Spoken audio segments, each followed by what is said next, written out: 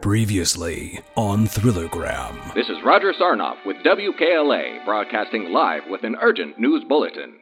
Recent starlet of the silver screen, Andrea Rose Cortano, was found dead in her Hollywood home this morning. Have you ever heard of vampirism? Certainly.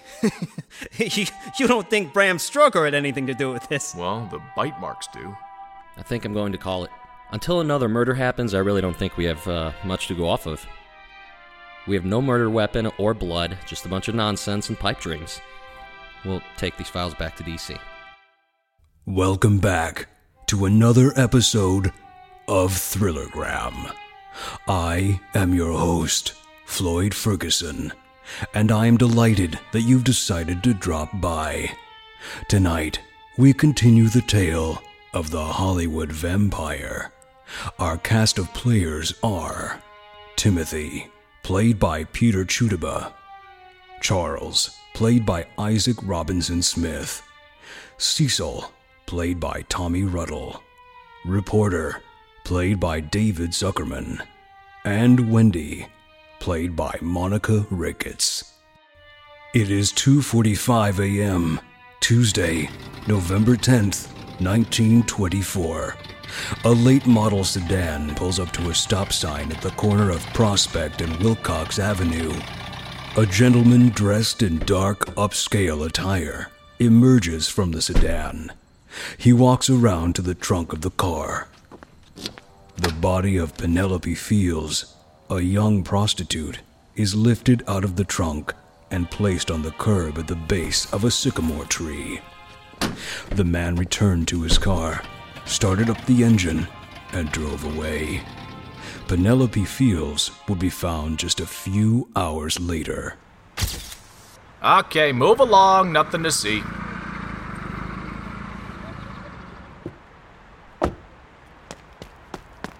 Camden Jacobs, medical examiner.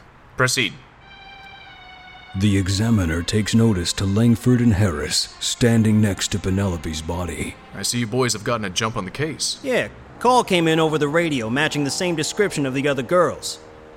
So you might be right about this being a sequence No, killer. we're right about our assumption, and we'd rather you keep your voice down about the details. Yes, of course. My apologies. The examiner studied the body of Miss Fields for clues. He uses a number 2 pencil to remove the fringe lace from her right leg. A bite mark on the femoral artery definitely matches our other girls.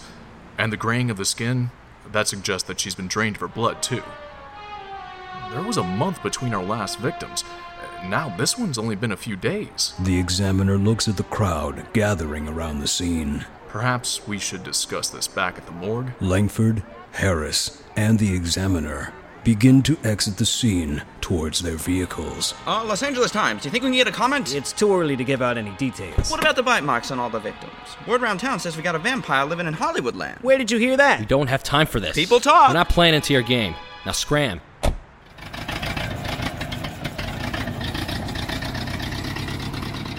Back at the Hall of Justice, the 2 BOI agents and the examiner met in room 100. The body should be here within an hour.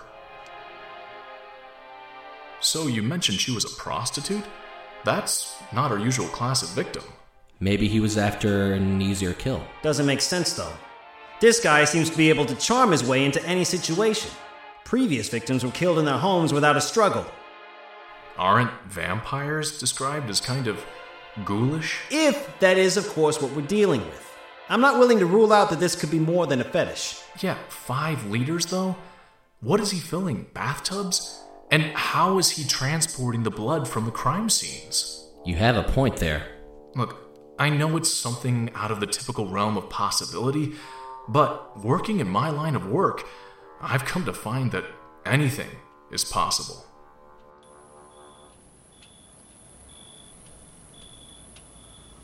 A little more than a week later, Wendy Daniels, a contract player with MGM Studios, arrives home after a long day on set. Thank you.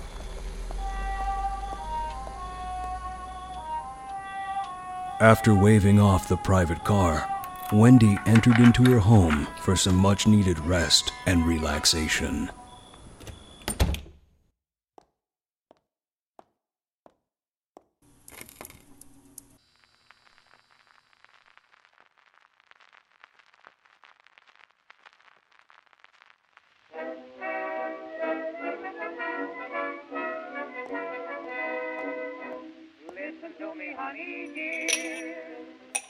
wrong with you, I fear.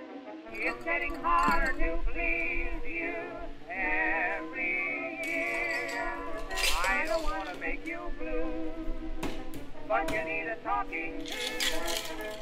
Like a lot of people I know, is what's wrong with you. After you get what you want, you don't want it. If I gave you the moon, you'd grow tired of it soon. Unbeknownst to Wendy, she wasn't alone. Outside, a shadowed figure watched her through the windows.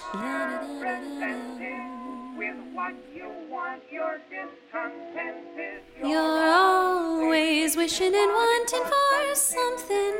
Suddenly, Jeepers! Who could possibly be there at this hour? Wendy crossed the living room to the front door, turning off the record player along the way. Who is it? It's Cecil.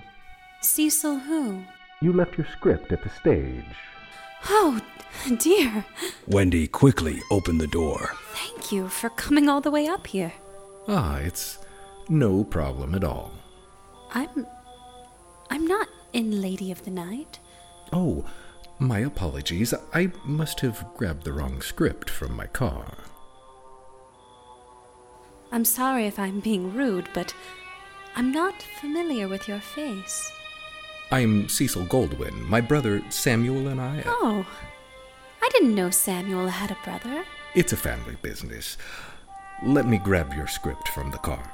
Being in the company of a Goldwyn could only mean more opportunities for Wendy. She decided to turn on the charm. Would you care for a drink?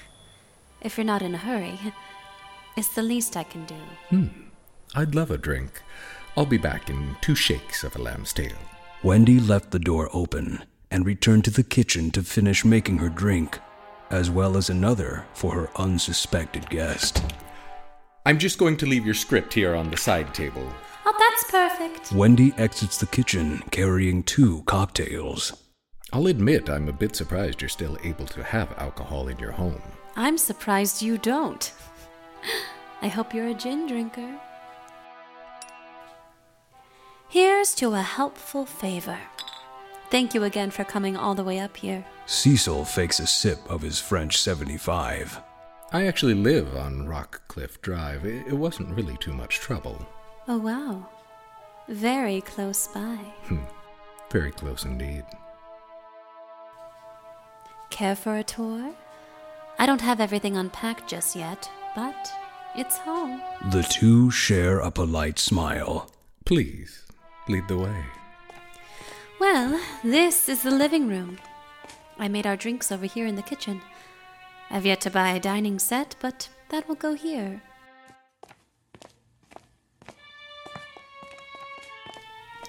This is the first guest room. I have 2.